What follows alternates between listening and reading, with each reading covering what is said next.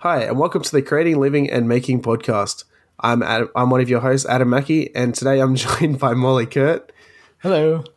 And the great Alexander. Hello. So, guys, it's been 5 days since we last recorded, I think. You Feels like a lifetime. got much done? It feels like just yesterday. It does. Well, one thing I wanted to say before we even got into anything is I wanted to add a little bit of wisdom about a strategy that I see in Instagram, especially and somewhat in YouTube as well. But I find it's something I've totally forgot to mention last week, so I wanted to add it in this week. If you comment on people's posts, you're almost guaranteed to grow. This guy I follow, we both hit 500 in the same week. He literally comments on every post, which is great, and he's engaged and everything. Like, he's not doing it just to try and grow. I think he just genuinely is commenting on people's posts, saying like encouraging things, not like thumbs up. No offense, Fred McIntyre. Like he actually like comments and like tries to make conversations with people and stuff. But he's now at 10,000 subscribers or followers. Sorry, it's Instagram. So we hit 500 in the same week. I'm at 1,300. He's at 10,000. He comments on everyone's posts. I don't, because I'm lazy. How much of that do you think is causation, though, and how much is correlation? Like, I think so. He's not the only one I've seen that does that. So Zach Builds is another one. He's at 27,000 subscribers, I think. He comments on everyone's posts. Seaman Custom Builds comments on everyone's posts. Like, I see him everywhere. And they're growing. Sense. And they keep growing. So I think it has to do with Instagram wants engagement, so they push out people who are engaging. Makes sense. So I've been testing this theory for 4 days now since you put that out. I started with 272 followers on Instagram. I now have 273. It's working. Yeah, that is a positive correlation. No, but like I think you also have to go out looking for new posts to comment on. Like you can't just. Oh, definitely, yeah. I know what you mean. Yeah. Anyways, yeah. That's just something I wanted to put out there before we got into this week's what am I working on. But in my clamps this week, I finished my dad's poker chip holder, and I'll be giving that to him tomorrow. Because I'm going to be seeing him when I go camping, and that's the other part that that I was all set for today. Like I had like a plan in my head today, and today's been a very stressful day because around noon, maybe 1 o'clock, I went to go change. I was like inspecting my tires on my trailer, and I was like, I don't like the looks of this one. It looks like the belts have come off this tire, and it just kind of looks like crap. Anyways, I wanted to change it up and swap it for the spare tire, and I went to go jack up my trailer, and I get underneath, and the frame is broken. Oof. So that thing that I've been spending weeks sanding for no real good reason, just to try and make it look slightly nicer, I probably should have looked underneath and seen that the frame was broken because... Was it like rusted out, or did it just snap somewhere? So it's like a common... well, first of all, it's like 45 years old, so it's not new. Did you jack it up in the wrong spot? Nope. It's a common problem from it being towed. It just... Like, the internet is filled with people who have broken frames, and they just break always in the same spot on one side or the other. It's just like a bad design, but something in the last 45 years, I don't know, it doesn't sound that bad to me. So 45 years old, back in the day, they probably didn't have the ruling and stuff they would have now to make sure that doesn't happen. Right. The other thing, so it's made with 16-gauge square rectangular tubing. So it's like 1/16 thick tubing. Is not very thick. It was probably, if I rebuilt it today, it would probably last another 45 years. But if I'm going to rebuild it, I'm going to build it with slightly thicker tubing. Yeah, right. Which is probably what I'm going to do next year. And it's something that maybe will become a bit of a side project I don't know if anyone follows like Andy Rawls or You Can Make This Too, but those two are both restoring an Airstream. Ooh. And they're I don't know if that's doing. I might reach out to them and say, like, are your trailer restoration videos actually doing well for you, or are they hindering you? Because it's also a pretty big project, so it's probably something you want to make sure you're interested in enough before you dive into making videos about it. Oh yeah, I guess like I know I'm interested enough in it because I've been doing projects before I was videoing. Mm-hmm. Like I've been redoing this trailer for a while. Yeah. But it's nice sometimes to do something and not film it. Oh, for sure. That's, I think, a I know topic. that feeling. Yeah, I think that's a topic for another whole episode. But anyways, so today I spent some time at my friend's house and we jacked the trailer up and got underneath and welded it and put some extra support in there so it will hopefully hold for at least this weekend. And yeah. Cool. That's actually it's actually a nice little segue into one of mine. So I just bought a car. Ooh. So pretty excited about that. Ford Ranger. Nice. Ooh. Yeah, which I talked about last week in the. I actually saw a Ford Ranger today, and I was like, that is did you end up going with like the 2010 sort of year? 2010, yeah. Yeah, so that's what this one looked like, and I was like, it is a pretty perfect sized truck. Yeah, it's such an adjustment though. Like I used to have actually it's sitting at my work, a Ford Falcon, and like I've lost power in the like high end, and then I'm driving this thing that's like so much bigger. Like, this thing's 5.1 meters long, which I don't know what that is in feet. You can work it out.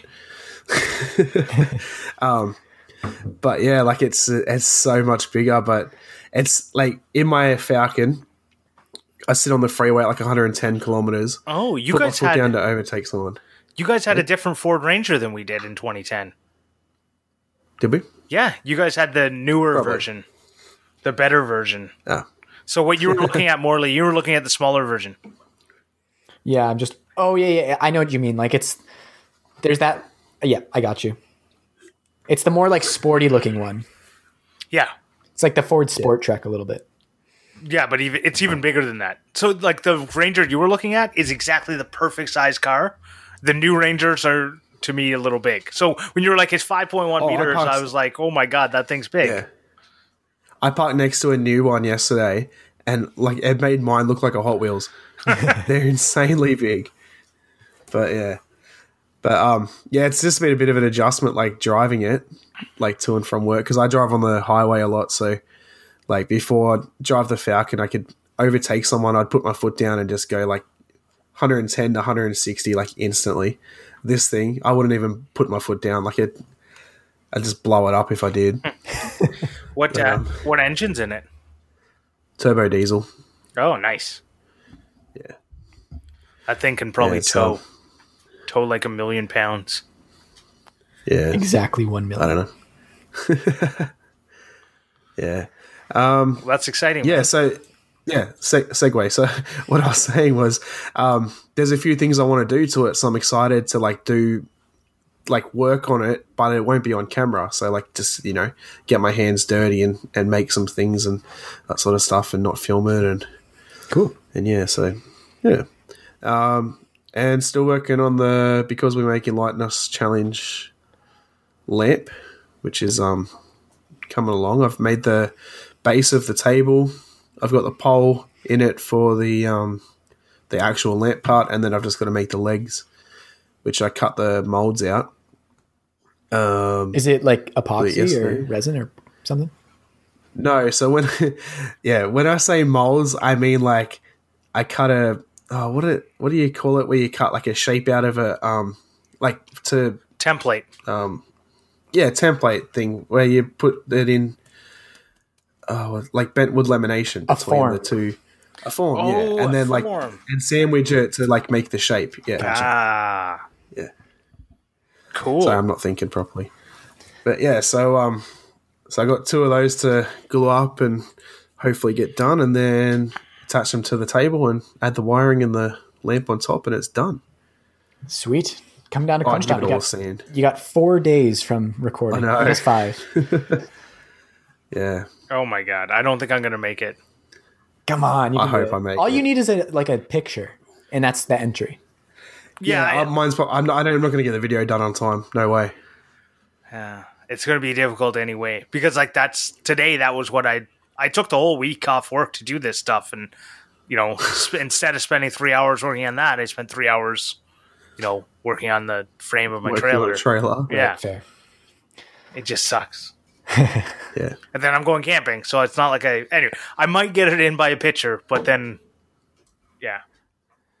Well, speaking of days going awry, that kind of segues into what's been in my clamp. So I've just been kind of like I said last week, just doing some brainstorming and working on this tripod strap, which is pretty cool. It's like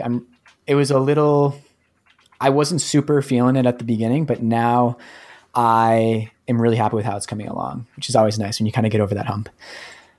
So today I was working on that, went outside, went for a little walk. I like to break up my days with walks sometimes, especially with the whole lockdown thing. It can be, sometimes you realize you haven't been outside in a while.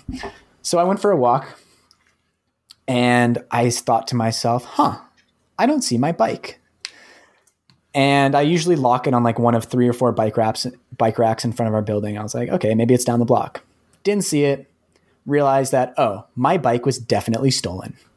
So that wasn't great. I use my bike pretty much every day, basically to get around the city, do Home Depot runs. I do some bike delivery work to make money. So it's pretty nice to have. Toronto's super bikeable, and I try to do it as much as I can. So I was kind of bummed about that. So I just kind of continued my walk to clear my head and started thinking, well, I've heard the common thing to do for bike thieves is they take the bike and they put it for sale on Craigslist or Kijiji, like a online used store. So I was like, well, might as well check out those and see if I can find it online. So go on Craigslist, go through the last day of all the bikes that were posted in Toronto, nothing.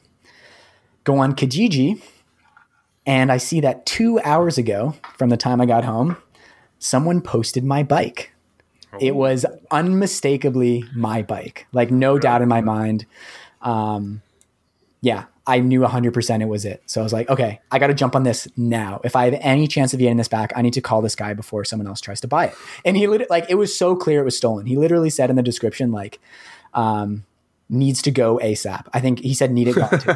Like people sell stolen bikes all the time. How literally stupid do you have to be? Well, I think the fact of the matter is most people don't care if they're buying a stolen bike online, or they don't do the due diligence to figure it out. Anyways, I also think there's a part of it that's people are like naive to a fault. They because they're just like, wow, what a great deal. Like, can you believe the deal I got? And everyone around them's like, I'm pretty sure you just bought something stolen. And they're like, no, I'm just such a good consumer. Exactly. So I called this guy. I'm like, hey, I saw your listing online. I'm really interested in the bike. Could we maybe meet up later? And I'd love to take a look at it. He's like, yeah, you can come by at 5. So we set up a time, got the address. I was like, great. Now I have an in. I recently met our next door neighbor who moved in recently, who's a super with it urban cyclist. Like he bikes everywhere. He's been biking in Toronto for years and years and years. I'm like, he's gonna know the strategy to go about this. So I knock on his door. I tell him the situation. He's like, okay, there's a few things you can do. He's had a bunch of friends that have gone through this situation. The cops aren't going to do anything, number one. Toronto is the bike theft capital of Canada. It's small potatoes for the cops. They're just going to tell you not to go, and it's a lost cause. So that's off the table right off the bat. So in other words, people steal bikes because they know that cops aren't going to do anything. Probably. Yeah. And it's easy. Well, if they get caught, I'm sure that something would happen. But anyways, the thing he's seen that has worked is you go, you do what I did. You call saying that you want to buy it. Ask to take it for a spin. Very normal thing to do when you're buying a bike. Ask to just take it around the block. And then you just book it out of there. And he says the other thing you want to do is take like a junky wallet, fill it with some random stuff so that if they're a little squirrely about it, just like, yeah, you can just hold on to my wallet while I take it around the block. They don't know that the wallet just has nothing. Oh God, that's such a dollar store wallet. That's such a great idea. Yeah. Well, luckily I just made myself a new wallet. So I have my old one that's doing nothing. So I was like, perfect. I can do that. So I was like, okay. At this point, it is probably like 2:45 p.m. The place is about a 45-minute walk away. So I'm like, all right, I'm going to take some time to strategize, get that old wallet. I fill it with like condoms, random stuff like floss threaders. I put a note in there that says like, you stole my bike. Just, I want to make him, I want to ruin this guy's day, but also be funny about it. So, what a I get all Canadian ready. thing to do. Yeah. Ruin this guy's day by putting a note that says, you stole my bike. Yeah. Right. I want to ruin his day, but still be funny about it. Exactly. So essentially I go walk over, I'm getting myself all pumped up. I'm texting friends, telling them this situation. They're like, oh my God, what's going to happen? I was listening to some Denzel Curry, fantastic pump up music. If you ever need to go steal your bike back from someone who stole it, would definitely recommend listening to some Denzel Curry. And I called him like 20 minutes out because he's like, yeah, just call me when you're getting here and we'll make sure that I'm on my way. So I call him and he's like, oh man, like I thought I would call you. I'm like an hour away. Like, is there any way we can do this tomorrow? Like the most disorganized, small time criminal in the world. Of course, bike thieves are the scum of the earth. So I'm like, oh man, like I really wanted to get it today. I wanted to like take it to my girlfriend's house for dinner. He's like, okay. Like, I'll call you back in half an hour. So I'm like, all right, I'm just in the neighborhood. Like I got some stuff to do on my phone. It's no worries. So I kind of take my time, stop at an ATM. I get the money out that he's asking for it so that if he asks to see the money, I have something to show him. So I like take like $140 out of the ATM. Continue on my way there. Where the bike is like the center of Toronto. Like it cannot get more downtown urban like this. So anyone who's scared for my safety, very, very public area in a wealthy area. So unless he asked me to come up to his apartment, in which case it's COVID and I'm not going to do that. I felt pretty confident with my safety. So I get there, kind of case the area just to make sure that I have a good exit route that when I get on the bike, I can get out of there. And I see the bike. It's locked outside. It's locked to a junky cable lock. And I was like, okay, well, at least I know it's here.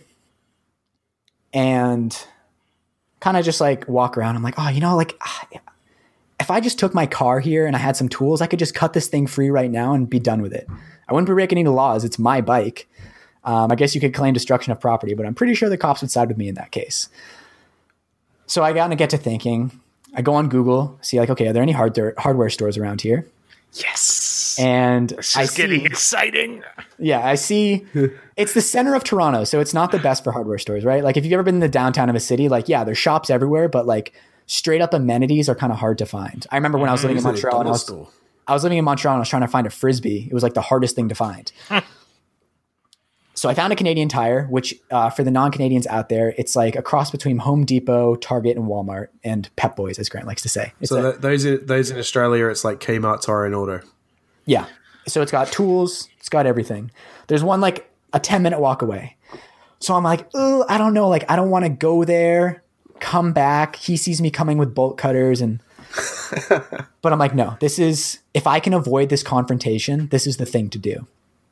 So I'm like, all right, this is the game plan. Got to beat him, get this before he gets here. So I start running up the street. I'm jacked up. I literally run into two friends on the way, like no joke. And I'm like, guys, you're not going to believe what's happening right now. Oh, okay. Wait. Sorry. I got to back it up a little bit. Oh, okay. So when I get there to see the bike, there's a bunch of construction workers outside.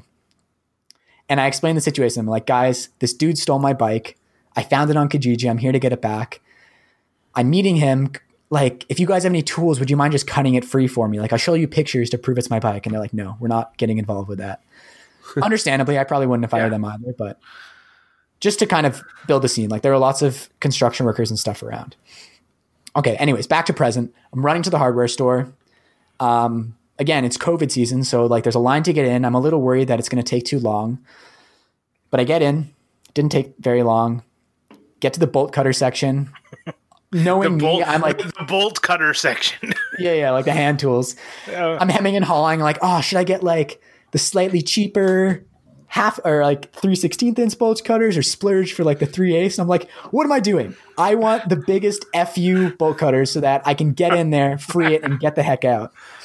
So I buy the biggest bolt cutters they have, which holding them up for the boys right here. So it's these guys. Ooh. Those are nice ones. They have a tag on them like they're like from the police station. No, it's a tag from the store. Because I was thinking like, okay, well, hopefully I can just return them afterwards and I'm not out $70. $70? $70? Yeah. What? Well, you got to wait for those things to go on sale because I wasn't waiting for any sales in this moment, Grant. So a Canadian Tire, for anyone who's Canadian is going to get this, you don't buy any tool unless it's 75% off. Because that's every single one of their tools, especially that was a Mastercraft branded, which is the Canadian Tire brand, goes on sale 75% off at least once a year. So it's, yeah. Anyways, I get it. You obviously weren't like waiting. how you're time it is what it is. What it cutters and get your bike back in. All Grant's worried about saving money. So at this point, I had called him like a couple times, just trying to get a sense of his timeline, because I'm a little worried that like we're going to arrive at the same time. He's going to freak out and run upstairs, or I don't know. So you should just say to him, "Oh, mate, you know what? We'll just meet up tomorrow." No, but I was on a mission. I wanted to like get it done. That's what I mean. So then he won't worry about trying to get back. I didn't want the chance that he would sell it to someone else. Like this was my bike. I was getting it back. So I go upstairs, like, because it's like an expensive tool. They're like, escort me upstairs. I'm like running ahead of the store associate. I call him in line, or he calls me when I'm in line. He says, "Hey man, I'm 20 minutes away." So I'm thinking, perfect. Like I can definitely get back to the apartment within 20 minutes. I check out, start booking it back. I'm rounding the corner to the apartment or to the condo building, and I get a call from him. He says, "Hey man, I'll be there in 5 minutes." I'm like, oh geez, that is cutting it a little close. So I make it the last like 100 meters or whatever. There's a group of construction guys around the bike, and knowing how these situations go, I just made a beeline for the bike and just started cutting, like not talking to anyone. Like I'm just getting in and getting out. I didn't want to get hassled by a security guard because they'd be like, "Oh, you're stealing someone's bike. We're going to make a citizen's arrest," whatever. Which isn't even a thing, but yeah. Anyways, I didn't want any trouble. I just wanted to get it. I just wanted to get the heck out of there with me. Yeah. So I start cutting. These guys are like, "Oh, hey man, you're like trying to cut that lock." I'm like, "Yeah, it's." So I like rapid fire tell them the situation. Like, "Yeah, this dude stole my bike. I was coming here to meet him. I'm like, he's late, so I'm just saying like, screw it. I'm doing it myself." And they're like, start to help me. They're like, "Oh yeah, you just got to pull it tight, get it out." So chink, lock breaks. The dudes are like cheering. At this point, I must have had like a minute to spare. And all right, I'm gonna have to curse. I can't not curse. So they you can bleep this out if you want. So as I'm leaving, I yelled at these guys. As I'm leaving, I yelled at these guys like, "Yeah, the dude will probably be here in 5 minutes. Tell him to go fuck himself." I'm just like I'm so mad at this guy. He just ruined my day. Yeah. And I'm biking out. I'm like, great, I got it. I do have a bolt cutters on my shoulder and I'm riding a bike. So I was a little nervous that I was going to be stopped and someone's like, "Oh, you definitely just stole that bike." But I felt pretty good. I felt in the clear. And I was like, this guy is Did you put them in a backpack or something? Or you just were literally holding... Oh, yeah, God. It was in my pockets. The fake wallet full of condoms and everything else. So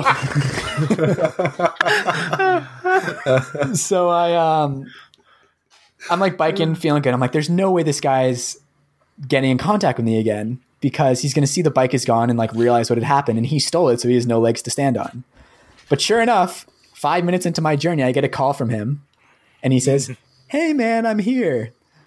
And I said, "Oh, okay. Well, I got my bike back. So screw you and stop stealing bikes. It's a really shitty thing to do." And he just goes, "Okay." And I say, "Bye," and just hang up. What?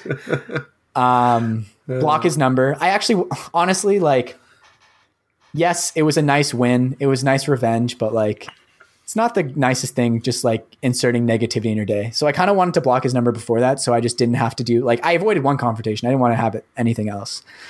But at least he now knows that stealing bikes hurts people. Well, So- it sounds like he doesn't know because he said, "Okay." No, Like- he sounded so sheepish, and that's what my next door neighbor was talking about. He's like, usually these guys, like once you confront them, they're so small time, just like whatever. They'll just get sheepish, and like they're not the toughest gangsters in the world.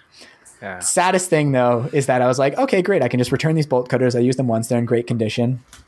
I look on the receipt when I get back. Final sale, no returns. Oh, So I'm sure what happens is most people who buy bolt cutters, I'm Because assuming, people will buy them, go steal something, and then return the. yeah, or like, why do you buy bolt cutters? Because something is locked and you don't have the key and you need to free it. You literally need to use it once, and they're expensive.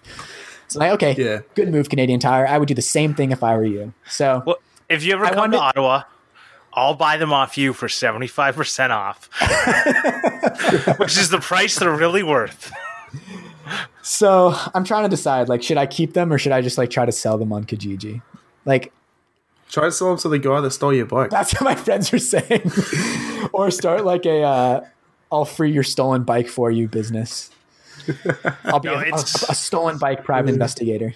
This is the type of thing that you can never sell because the questions that come with it aren't answerable. So why do you? Oh, I can sell it on Kijiji easily. Why do you have? Why do you have cutters? brand new bolt cutters? Yeah, and then the problem is the only I can people. just see the ad listing. Yeah, the only people buying them from you are criminals. That's a fair Yeah. point. Yeah, that's true. I shouldn't contribute to that economy. Yeah, I can just see the ad listing. Brand new bolt cutters, only used once. And nobody is going to pay more than 25% of what you paid because Canadian Tire always Yeah. has sales. So my reasoning is bolt cutters are something that if you're really in a bind, they are really useful to have. So I've used them lots of times because now I have the biggest FU bolt cutters with a story. So Nice. Yeah, we've totally used them lots of times. So on the side, I do the race car stuff, and we lose our keys all the time. So we've had to cut the locks going into our trailer, or cut the locks going into places that we probably got locked into by accident. That's what we say. We got locked into the track by accident. It's like we've sometimes like rebuilding an engine. You're there till like 11 o'clock at night, and you get to the exit, and they've locked the Yeah. exit on you. yeah, probably not a bad thing to keep in my car, honestly. You're right. If Yeah. anything. It's I was just doing some mad living for the listeners, and because Eden just walked in and she hasn't seen the bolt cutters yet, and she's like wide eyed, like 4 feet. They're like 3-4 feet long. They're going to be a little. We'll include a picture of them in the Patreon exclusive post. Yeah, for sure. It's funny, like, so just backing up a bit, like the neighbor who huge shout out to him because he gave me such the strategy to figure this out and had the wherewithal. But we had drinks with him on his deck a couple nights ago, and he's a huge biker, so he was like, "Yeah, I like always keep my bikes in my apartment." I was like, "Yeah, Eden keeps hers inside too. There's a hook in the hallway, but there's only one, and mine's a lot bigger than hers." So I was like, "Yeah, I just keep mine outside. It's a beater, whatever." He's like, "Ooh, I would never keep mine outside. Toronto's the bike thief capital of the world." And then 3 days later, karma. Maybe he told the person to steal it. Again, that's what my friends are saying. They're like, he just wanted to teach you a lesson. Yeah, maybe he wants saw a to video steal your on, bike. I saw a video on YouTube not long ago. Someone made a bike rack, but it was like freestanding. Oh yeah. Oh, it was you.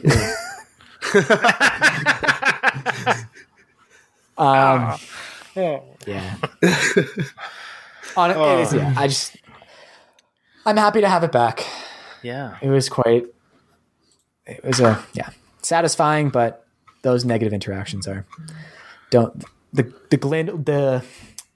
the glimmer on them does not last for long. No, I think it's really good that you like kind of avoided it. I think Yeah. that the way that you like, obviously it costs you way more money to avoid it than the old wallet and condoms, hopefully expired. Would have not that been mean. oh. Not trying to ruin this Did you guy's poke life. holes in the condoms before you put them in there? I was thinking, I was actually thinking about it, but Oh. again, not trying to ruin his life. But anyways, I think it's really great the way that you like wanted to avoid the negativity. I think that's something that a lot of people go looking for a confrontation, and I get it because sometimes that's like a way of relieving stress, especially after like your bike got stolen or your car got like hit in your parking lot or something. Because that's happened to me. My car in my old house. Have you ever watched videos of people like getting back their stolen stuff? I've actually so that when Morley said like the his strategy for getting it back, I was like, I've watched so many videos of that exact strategy. But every time someone's filming it, every time someone's filming it though, they're like so confrontational because they're trying to get that reaction and footage. Yeah, you know, so it makes the situation worse. Yeah, it's not worth it. No. I don't know. I feel like, especially nowadays when I have limited social interactions, I want them to be like as positive as possible. Because I don't know, these things do really stick with you, and a lot of times more so than the positive things. At least now you have a great story. Exactly, and it was worth $70 for sure. Yeah, totally. And you can use those bolt cutters in the future. I'm going to steal so many bikes with them. I was just going to say, I could use a new bike. I still use my Supercycle that I have from high school. Supercycle is like the brand that Canadian Tire sells, and you get them on sale at the end of the season for 75% off. So I'm pretty sure I paid like $50 for a bicycle that I'm still using to this day, and high school was 20 years, 15 years ago? Now I know how old you are. Yeah. No, it's more than that. Mine was 15 years ago. I'm not that much older than you. Like 5 years. No, I was born in 84. And I was born in 89. So it's 5 years. Yeah. I don't know. Math Sorry, is just hard. to make you feel old. Yeah, math is hard, okay? Anyway, let's move on a little bit. Have you actually worked on anything this week, Morley? In the last 5 days. He said tripod strap. Yeah, I'm working on the tripod strap. Oh, yeah. Yeah, and just like real quick. Distracted by the great story. It's been like a good amount of work figuring out getting to my sister's wedding in the States. But so that's been taking up a lot of energy. But it looks like we're going to do it, so. I see you can go. Fingers crossed. We think so. It's it's like 90%. Is it one of the... You'll have to quarantine, I guess. Yeah, well, 2 weeks. We're already making our quarantine plans. We got lots of fun stuff. But is that you have to quarantine when you come back, or you have to quarantine both ways? Just when we get back. We were a little scared we'd have to quarantine both ways, but that is not the case. I just have to get a negative COVID test before. Actually, I have to get 2 before. Oh, yeah. I'll save that for next week. Yeah. I saw that on Mark Rover's last video. So does that mean that we're going to have to find a special guest host for a couple of weeks? I can duck away for an hour. It'll be okay. Okay. I'm there for a week. I can find an hour. Yeah. All right. Well, let's move on to our topic. Yeah, which has nothing to do with stolen bikes. Yeah. I could talk about like stolen bikes all day, but so this came up in the after show last week, right? Yeah. So that's how we came up. Yeah. Yeah. So during the after show last week, we started talking about like our dream houses and dream shops and that. So we decided that we wanted to elaborate a bit more on that on an episode. Yeah. So I guess I'll start it off. When I was young. What is the topic?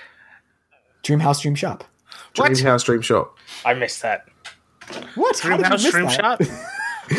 Grant, we have been talking about that. Oh, it's been a stressful day. This is not my first beer. You're actually being serious. You didn't know what the topic was.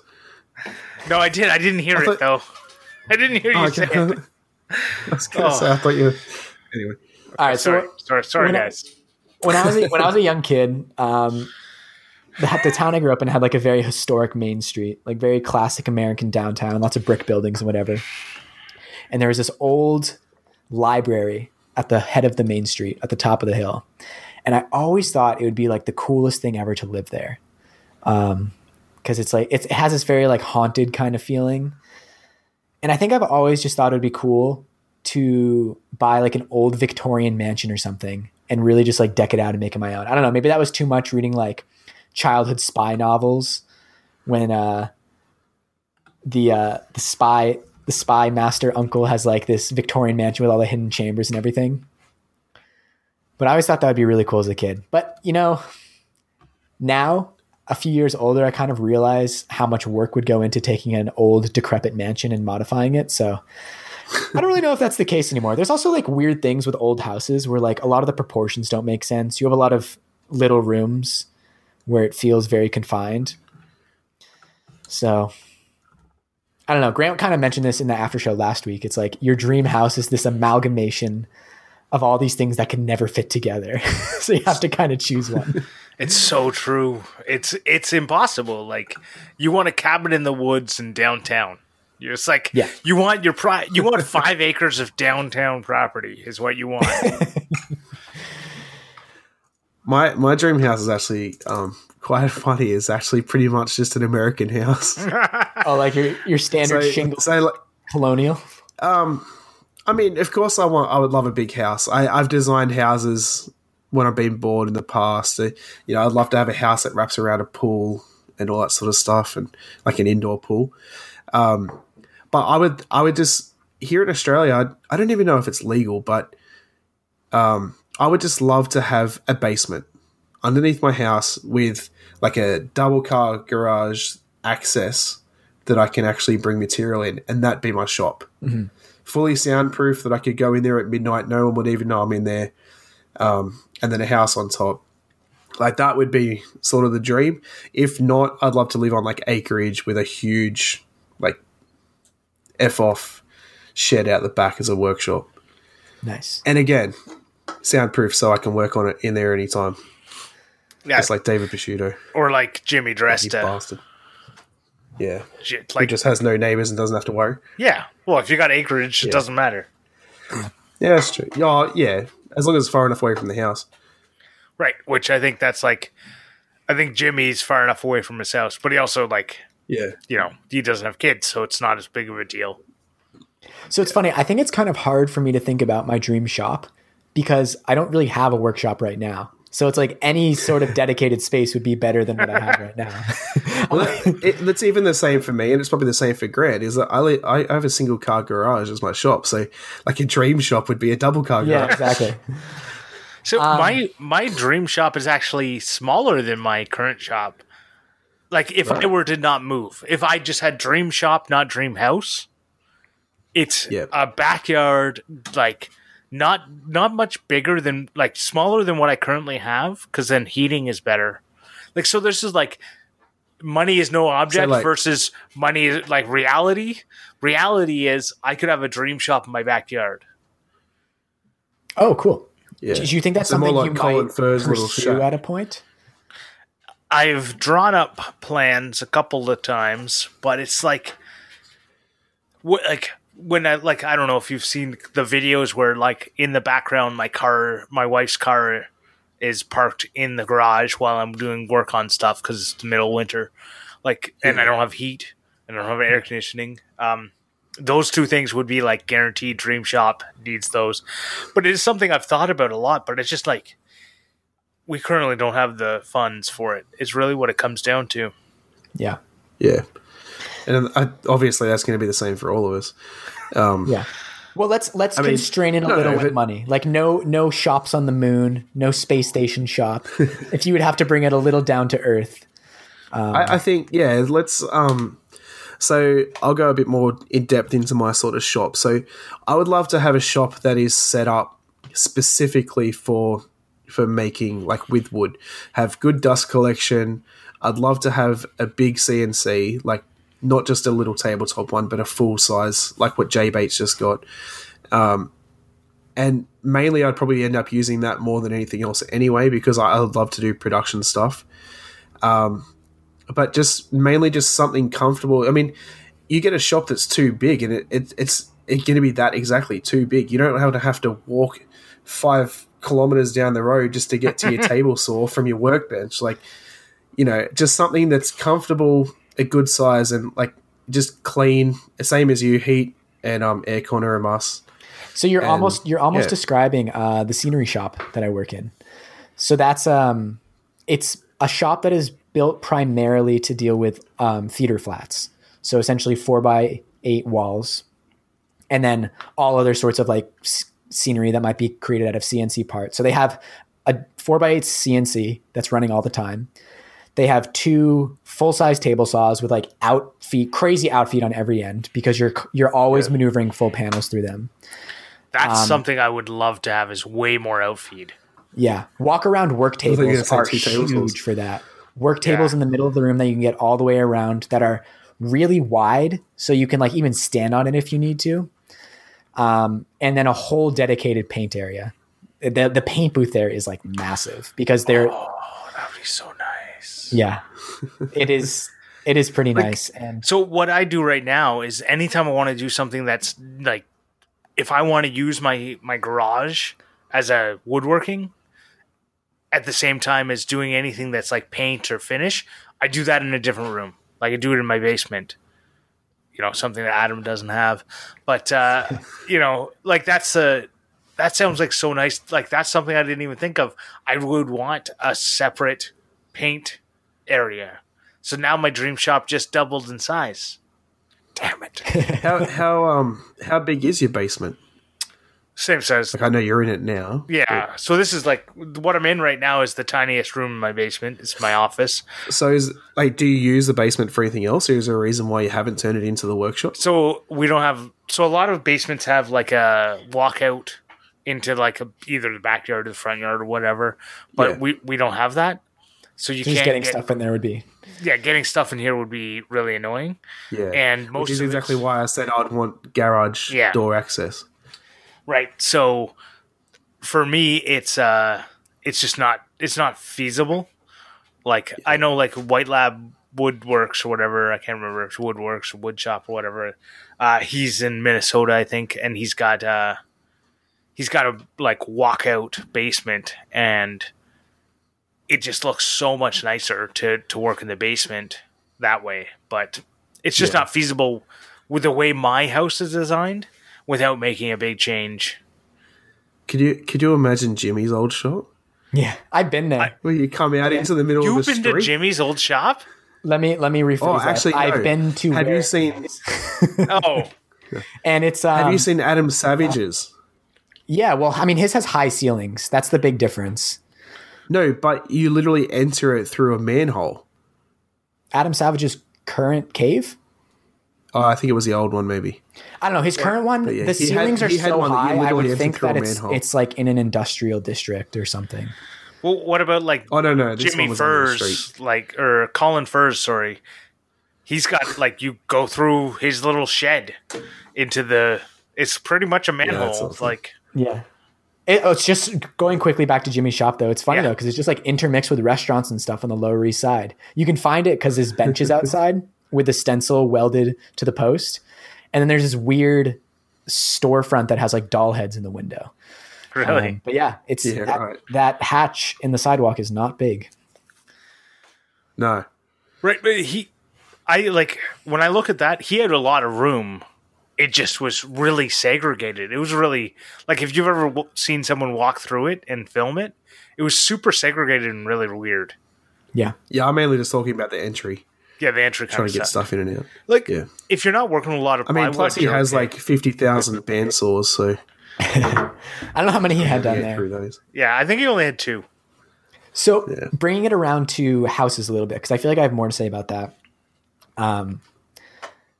I've always loved home architecture. A big part of that is because my mom is a designer, and we've always just like really enjoyed looking at houses together. And I feel like when I think realistically about like how I want like my life to look in a house, a modern style house like makes a lot of sense, because like modern homes to me, like when you boil it down, it's basically just like you're creating the home to mirror the interior layout as much as possible. You have a series of boxes. It's just a series of rooms that are all connected. And if I could just arrange those rooms however I wanted, I feel like it would just end up looking like just a modern house from the outside. I mean, that being said, you can do a lot with the outside, but I've always thought that I was like, yeah, I feel like when I think about like all these different, like if I want like a library and this big kitchen for entertaining, whatever else, like it would take that form. It's interesting because I like segregation. I know there's like, I love having a big open space in a house, but I like having segregated rooms that are like, this one's for this purpose. Like you say, like I want a library. I don't want my library to be in my kitchen. But a lot of people like want a giant open concept. Everything is open, right? It's like, I don't want that. I want to have like, if I were to have a ginormous house, I would want separate places, but I want one place that's big enough to entertain all of my friends. So 3 or 4 people. Right. But well, my mate just showed me the plans. He's about to build a house. They're on their like 3rd now, but they're about to build a house and just showed me the plans, and it is like pretty much exactly what I'd want, but then add a basement or a workshop somewhere. It's like it's got a cinema room, a games room. They've got the kitchen, which then has like sliding big open doors out onto a deck with an outdoor kitchen. Like nice. Just beautiful, like pretty much exactly what you would want, like perfect to entertain, perfect like living and everything. So a couple weekends ago, I went to Niagara-on-the-Lake, which to the non-Canadians and Americans is pretty close to Niagara Falls. It's a really nice wine country, and my uncles live there. So we had dinner at their house, and they built this house a couple years ago, and they built it as they're like, we're retiring. We're going to make this house exactly what we want. And it's a really interesting layout. Like they love to entertain. So the kitchen is like really big. They have art everywhere. And it's actually only 1 story. And all the living space is in the basement. But the basement has like 10-foot ceilings. So it doesn't really feel like a basement so much, especially because the windows are very, I don't know what those are called, the dugouts for basement windows. Mm-hmm. There's a specific word for them. But they're like really deep. And it was a really interesting idea. It didn't really feel like there was much of a downside for it. I guess what tends to happen is that like if they want bright rooms, they are hanging out in the first floor most of the time. But like for an office, for example, makes so much sense in a basement. They have like an exercise room down there. So much sense in a basement, a TV room. Like if you're having if you have one room for like entertaining and reading, or like taking a nap, well, maybe not so much taking a nap.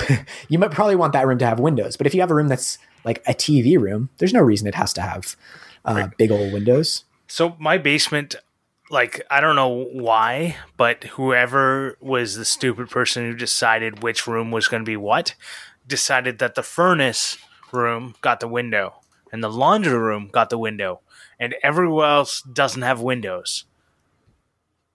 Like whoever, like, so the previous owners did all the finishing on the basement. So at that point, they easily could have decided where to put the walls up. And they put walls up around so that the laundry room and the furnace room both have the windows. Nowhere else in my basement has windows. So I spend like most days 8 hours a day in a windowless room in my basement, which is really great because it's like no sun, so I don't get very hot. But other than that, it's kind of you feel depressing. A little weird. You feel a little weird after a while. Yeah, like I go upstairs and I just go, whoa, it's so bright out. What the hell? Like you feel like it's night all the time. Yeah, I love having my main living space very bright, as I'm sure most people do. And my mom, in her home office, they basically renovated the barn that was on their property. So the whole upstairs of the barn is all insulated. It's all finished. It's her like clean work area. It has rows of windows on both sides. So no matter if the sun is rising or setting, it's like super bright. And then downstairs is like a 10-foot ceiling, furniture storage and painting. And I always think like, ooh, if I ever move to that house, I'm definitely converting that to my shop and office space. It's like, it would be perfect. So there's on like thoughts on like ridiculous houses that I would love to have. There's an old firehouse in downtown Ottawa that's been converted to being an actual like house.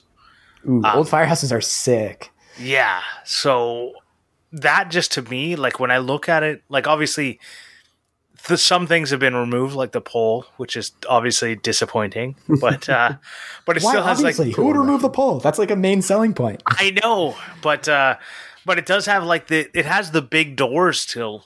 They've been like, it looks like they've been converted to like windows, but they didn't remove the fact that it had like giant door, like the garage door for the like fire engines to come out.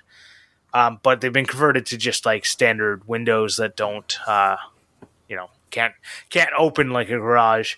But I just look at that and I just go, that would be a place to live. Like I'd convert the garages back into a garage door, right? But so an old firehouse is like the thing I would want to live in. Yeah, and they're all beautiful. Like firehouses are such nice buildings most of the time. Yeah, we're like the old ones, yeah.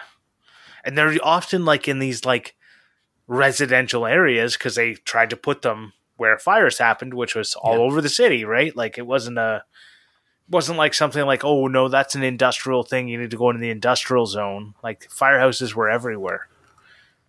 Yeah. So that would be like, I don't know. If I had all the money in the world, I'd get a firehouse that was waterfront, and that'd be awesome. Yeah. See, the thing with a shop for me is like, I just want a place where I feel like I can be creative and make the things that I want to make. And honestly, like where I am right now, I feel that so much. Like I feel like with just the corner I have, the possibilities are endless, and I can go in there and get an idea and like make it become a reality. Maybe it's just because like I've done enough sorts of different projects there that I've gotten the confidence.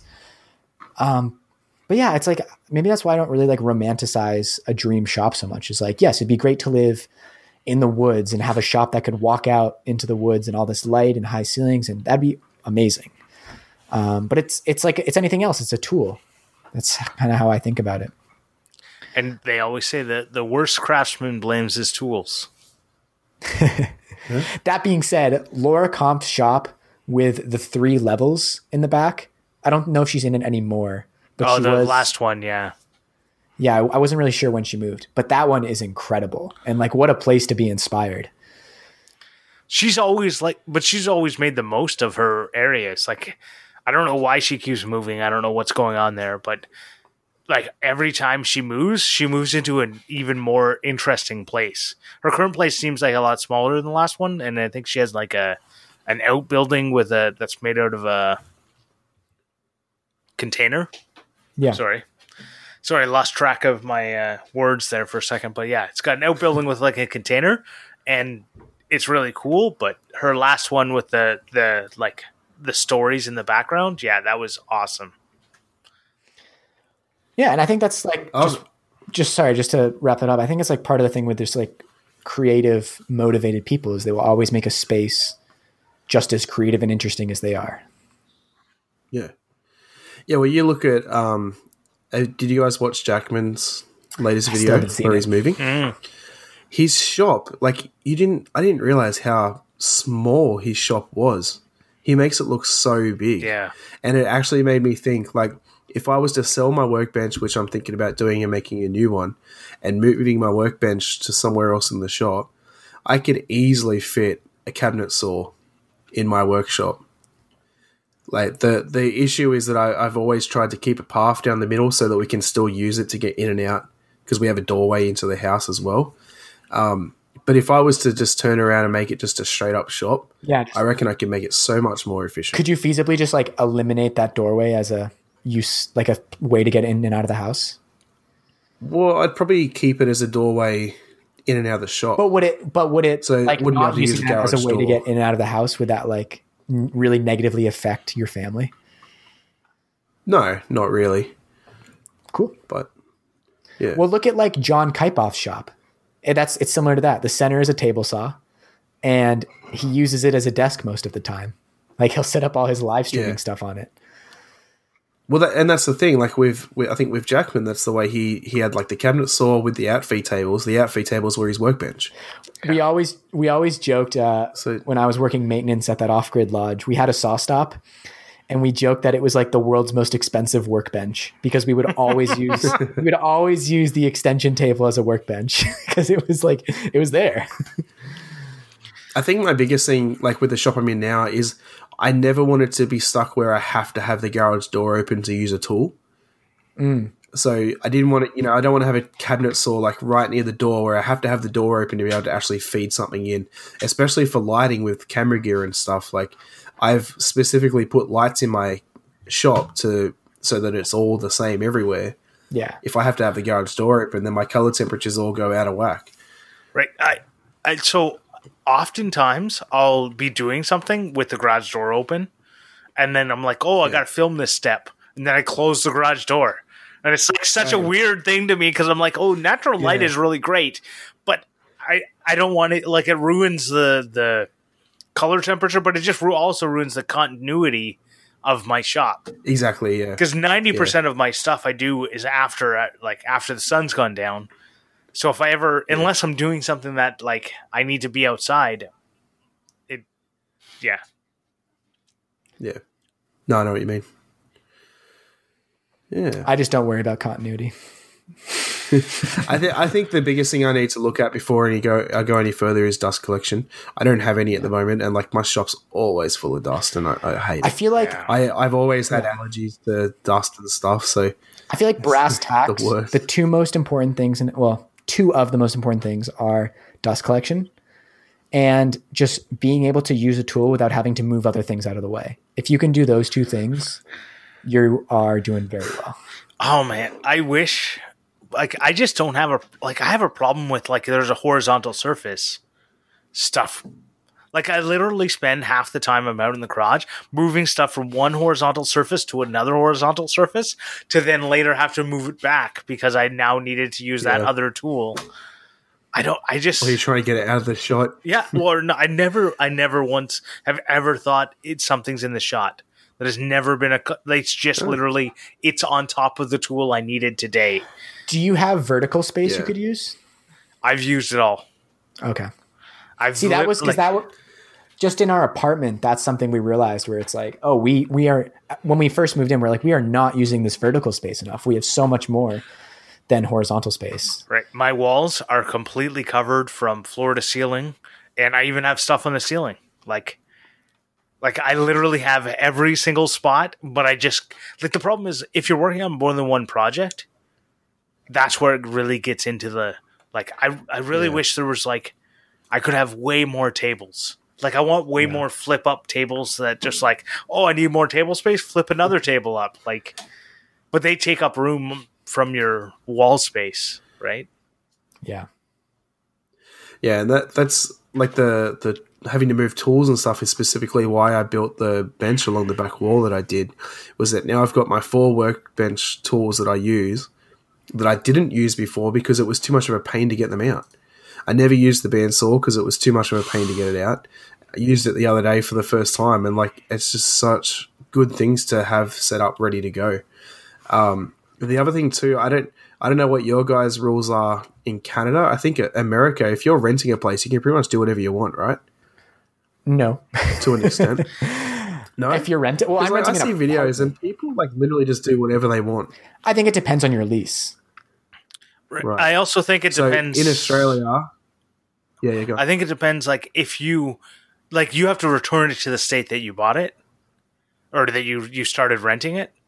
So, which is how it is for us. Right. So you could do whatever you want as long as you return it to the state. Yeah, but we get inspections every 6 months. Oh. My landlord hasn't been in since I moved in. Yeah. Yeah. Well, ours don't come every 6 months. They're supposed to come. They can come up to 4 times a year. But in saying that, they're coming to make sure that everything is in order. So if they come in and see I can't screw stuff to the walls and everything in the shop, because like if they come in and see all that, they're going to say, well, what the hell are you doing? Like, I can't turn around and say, I'll put it back to how it was beforehand, because they don't care.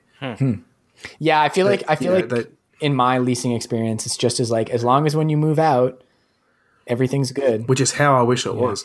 We had there was a little garden when we first moved in. It was just dirt, and we filled it up with sand and put some pavers and rocks in and turned it into a spot for our barbecue to sit. they came around and did an inspection and had a go at us. I'm like, I've literally improved your house and you're having a go at me. It's stupid. Like, we put bark in the gardens and like made it all nice, and they're like, you can't do that without permission. Like, we just put value in your house and you're just having a go at it. Like, you put mulch? Like, you literally just...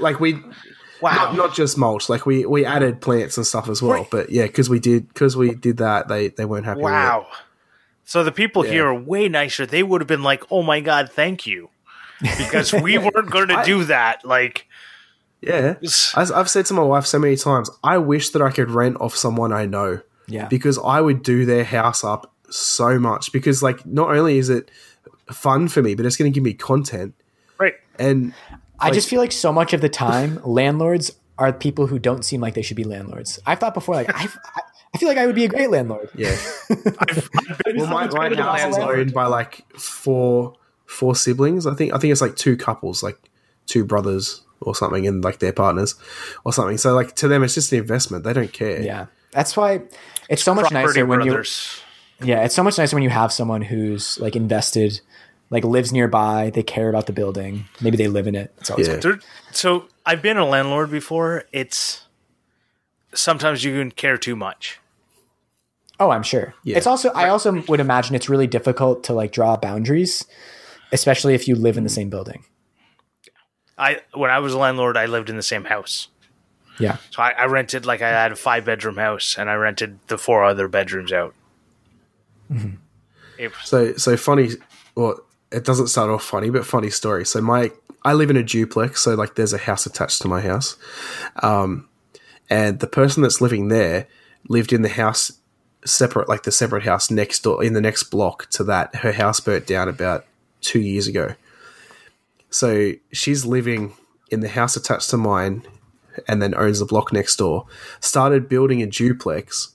And I'm like, not only would I hate to be the builders who has like the owner living next door, just staring at him the whole time, but then she's like going to sell off one of them. Well, she was going to rent it, but I think she's selling it now. But when she was going to rent it, I'm like, so you're going to live in one that's attached to the people that are renting? Like, that would just drive me insane. It can be You great can't do anything. or horrible.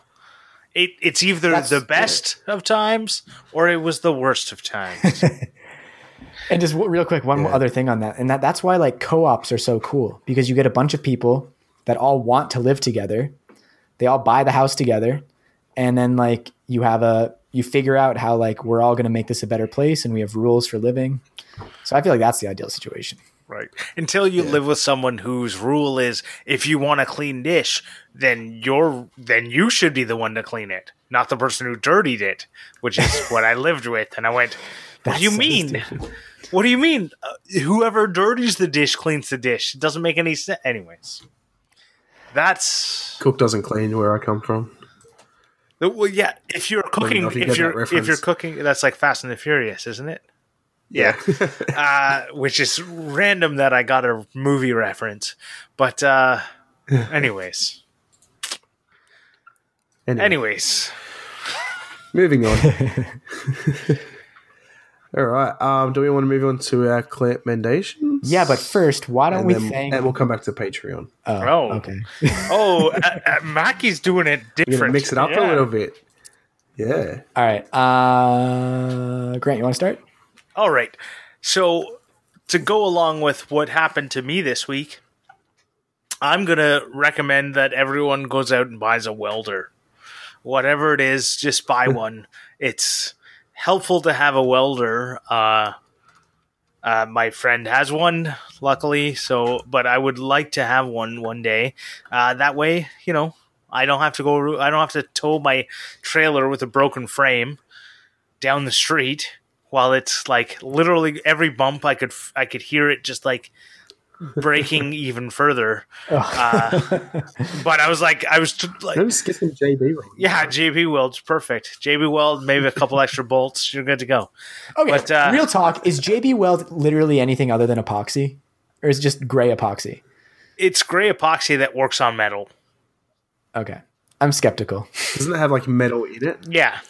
But it's not like Okay, other than the one time I used JB Weld on my bandsaw and it's still working to this day. I've never used it, and it worked ever. Okay. Yeah, I've used it once, and I don't remember what I used it on. Every other that's time, probably a the good sign. thing literally broke immediately when I looked at it and went, are you dry now? And it was like, yeah, I'm dry. And it went, okay, let me touch you. And it just fell apart. I went, I don't understand why everyone thinks JB Weld is the best. So have a real welder. All right. Well, I'll go next. I want to get a welder, by the way. That's on the list. Maybe not in this apartment. Maybe at the next one. So, well, maybe you should move out of an apartment and there's rent always a a home. way. Yeah. If there's a will, there's a way. So, I'm a big fan of the band Wolfpack. They're an incredible funk band. They are a very talented group of guys that give off the vibe of just being like a very funny group of friends. And their digital, the Wolfpack itself isn't my Clamidation. It is, but it's more specific than that. So they have always been like at the cutting edge of digital marketing. Back in 2014, they put out a Spotify album called Sleepify, and it was literally just 10, 30-second tracks of silence. And they told their fans, go and listen to this while you sleep. And they used the royalties from that, which I think totaled about $100,000 to pay for their tour. Of course, Spotify took it down at a certain point, but at that point they already made like $100,000. So mission accomplished. So they're always like, they just have such an incredible close relationship with their fans where like sometimes their fans will make jokes that are funnier than Wolfpack itself. They actually, one thing they did recently was they put out an album and they told all their fans to green screen themselves in front of the band because it's just an instrumental and do a song to the make a cover of the song, green screening themselves in front. And they're like posting them all to their YouTube channel. So those are all like blowing up. But the coolest thing they did recently, sorry, this is a very long-winded way of coming around. That's a Morley way of coming around. That's a Morley way of coming around if I ever heard one.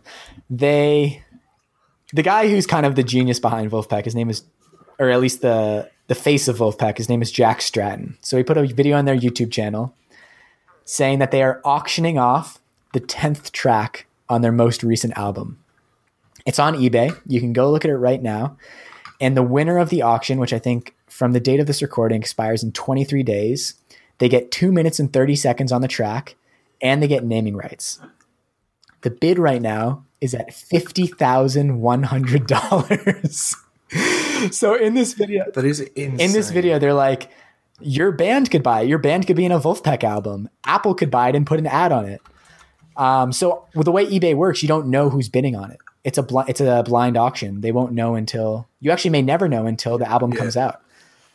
So as always, Wolfpack is like the Dane Cook of music. Dane Cook revolutionized digital marketing for comedians in a way that people weren't doing it before. Grant's shaking his head. Grant, what's your... He stole everything. So Okay. He's like literally the biggest thief in comedy, and that's why you don't hear from him anymore. But I can't speak to that, but I will forget about Dane Cook. Wolfpack they're just always coming out of the gate with something like so creative. he's the Steve Jobs. Yeah, fine. They're the Steve Jobs of it. They're always coming out with something that's so creative that like no one else is doing this. Like whenever you think that every way of making it as an individual creator has been done before, Wolfpack is like, nope, we're just switching it up. And it's not even just their marketing, like their songs, their videos, they're so unique. And I don't know, I've just felt so inspired by them this week, especially like kind of in between projects and thinking like there's enough people out there all doing the same thing. Do the cool thing that you want to do. Like Wolfpack is not wasting any time trying to please everyone. They are doing it their way and it's working and people love it. What I love about it is, so like a couple years ago when I was looking into like, oh, should I start a channel or not? I watched Matthias Wandel, Steve Ramsey, and John Hayes. They all talked about, there's no room anymore. It's oversaturated. I went, there's always room for someone to do something different. Yes. Right. And it's all about like, there's room for someone to do something creative and new and different. And what we don't have is room for people to do exactly what they're doing. There's no room for someone to come with a new Steve Ramsey. There's not a room. Like, he's taken. Steve Ramsey is done, right? Yes. Matthias Wandel is done, right? You don't need another one. There's no room for another one of those. But there are still people today who put out new videos on the very similar, like, I build things, like I make my own tools, okay?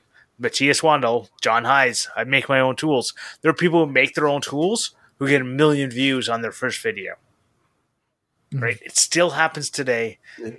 That's why I like things like, it's those people who think outside of the box. And when you told me about this Wolf Pack or whatever, I can't say the name Wolfpack. very well. It's like Wolf Pack, but with a German Yeah. accent. Okay. You're the accent guy, so not me. Wolfpack. Yeah, and You just need to add some anger to that. Wolfpack. Wolfpack. Wolfpack. Anyways, that's enough for that. That is awesome to me. I love that recommendation. I'm gonna go bid on that now. Just mortgage off my house. Why not? Get a Grant Alexander video on the new Wolfpack album. Yeah, video, like an audio, just literally saw cutting for. Yeah. So to anyone who's feeling a little uninspired or anything, just go check out their YouTube channel. Everything they're doing is so cool. That sounds awesome. And new. All right, Adam. What about you? So I bought this for my son actually. So I've been doing been trying to think of these videos to do with my son that people can do with their kids and stuff. And he's only 4 years old, but I bought spiral blades for the scroll saw. So like they cut in any direction. Oh. And my thinking was like with him, so I was going to cut out a dinosaur because he asked for a dinosaur, and then he can just cut it into random shapes and then like have a puzzle. So with that, I thought if I get the spiral, he doesn't have to think about what direction. He can just move it around. Well, I put one in the other day to cut out this template for the legs for my because we make lamp thing, and like it is so cool. That is amazing. Like, you don't have to try and turn the wood; like you just move it around, and it's such a cool tool. Like I would never use normal blades again. What's like it cuts so smoothly, like it's just so nice to use. That's so cool. Is there like any downside? Like, does the cutting behavior behave differently from like a traditional blade? I don't think so. Because like you make it tighter. You know, if it's not cutting straight, just make it tighter, and then like you can cut straight. I haven't found a downside yet. I mean, I haven't used it that much, but like from what I've used it so far, like it's such an amazing like tool. Even I was cutting on the bandsaw to cut out the template, and like my bandsaw didn't have the throat that I needed to turn the wood. So I thought, I'll try the spiral bit. I ended up just doing the whole thing with the spiral bit because it was so much like nicer and better to use. So the only thing with the spiral bits is they don't have the same, like a scroll saw, you can get some really good finish cuts, and a spiral bit doesn't have as good of a finish. So like if you wouldn't really use it for inlay, like really like what's that guy? He does amazing scroll saw work and he's really funny. I know it's a terrible description. God, like dang it. Scroll saw Justin or something. He does crazy inlay stuff. He might. Like, it depends on what you're doing. Like, if you need those super tight things, you might use it. But the problem is sometimes you don't. Yeah. It'll give like a slightly rougher finish. Yeah, so it's on Twitter. I would have never thought of that. On Twitter, it's Scroll Saw Scrib. His name's Justin. Scrib. Right. Scroll Saw Scribbler on Instagram. He does like insane detail work, stuff that I would assume with any blade though, you would still need to do some finishing, like sanding and stuff. So. Yeah, but it's like how much? Yeah. And I think it's like one of those things that it's like it's a small amount, and if the amount of time you save by using this, anyways, doesn't really matter. That's cool. I think it sounds great. perfect for what you're doing. Yeah. Oh yeah, yeah. It was cool. Yeah. It cut through like a 1/2-inch MDF like butter. Ooh. So. All right. Well, before we wrap it up, huge shout out to TF Turning for the theme song. As I've said before, Yeah. What? You're not the host, Morley. Let Adam do it. I'm keeping it loose. I can thank him.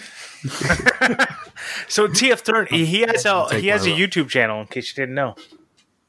Oh, really? Yeah, which we link down below. Sometimes. I think. I don't know. Molly, you do the show notes. Do you link him down below? I will this time. I don't know. Do people even click the show notes? I feel like most people just type stuff in. Who knows? So, I don't know. Let us know. If you Adam, look at the show don't notes, forget then to send me a thank our message. patrons. Yeah, I'm going to thank our Patreon. So, if you want to hear more of us in the before and after show, you can check us out on think we had a little bit of lag there. Patreon.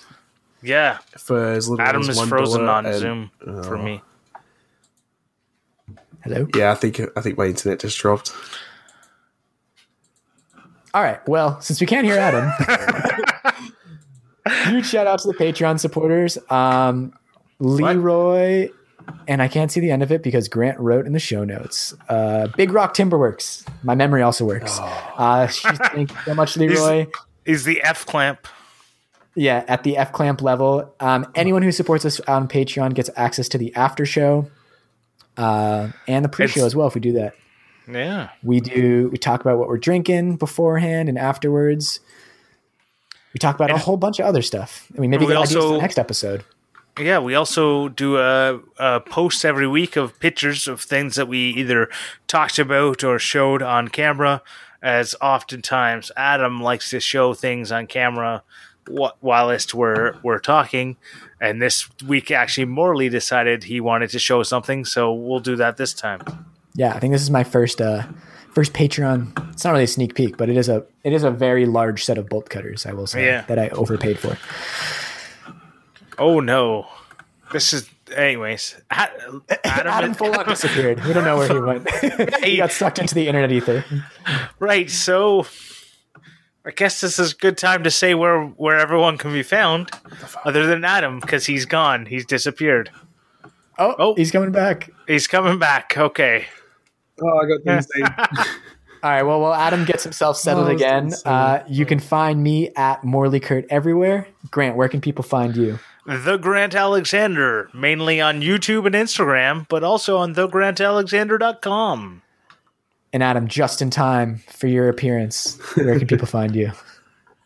Find me at makermackie.com, and I'm going to leave it there. All right. See ya. Bye. Bye.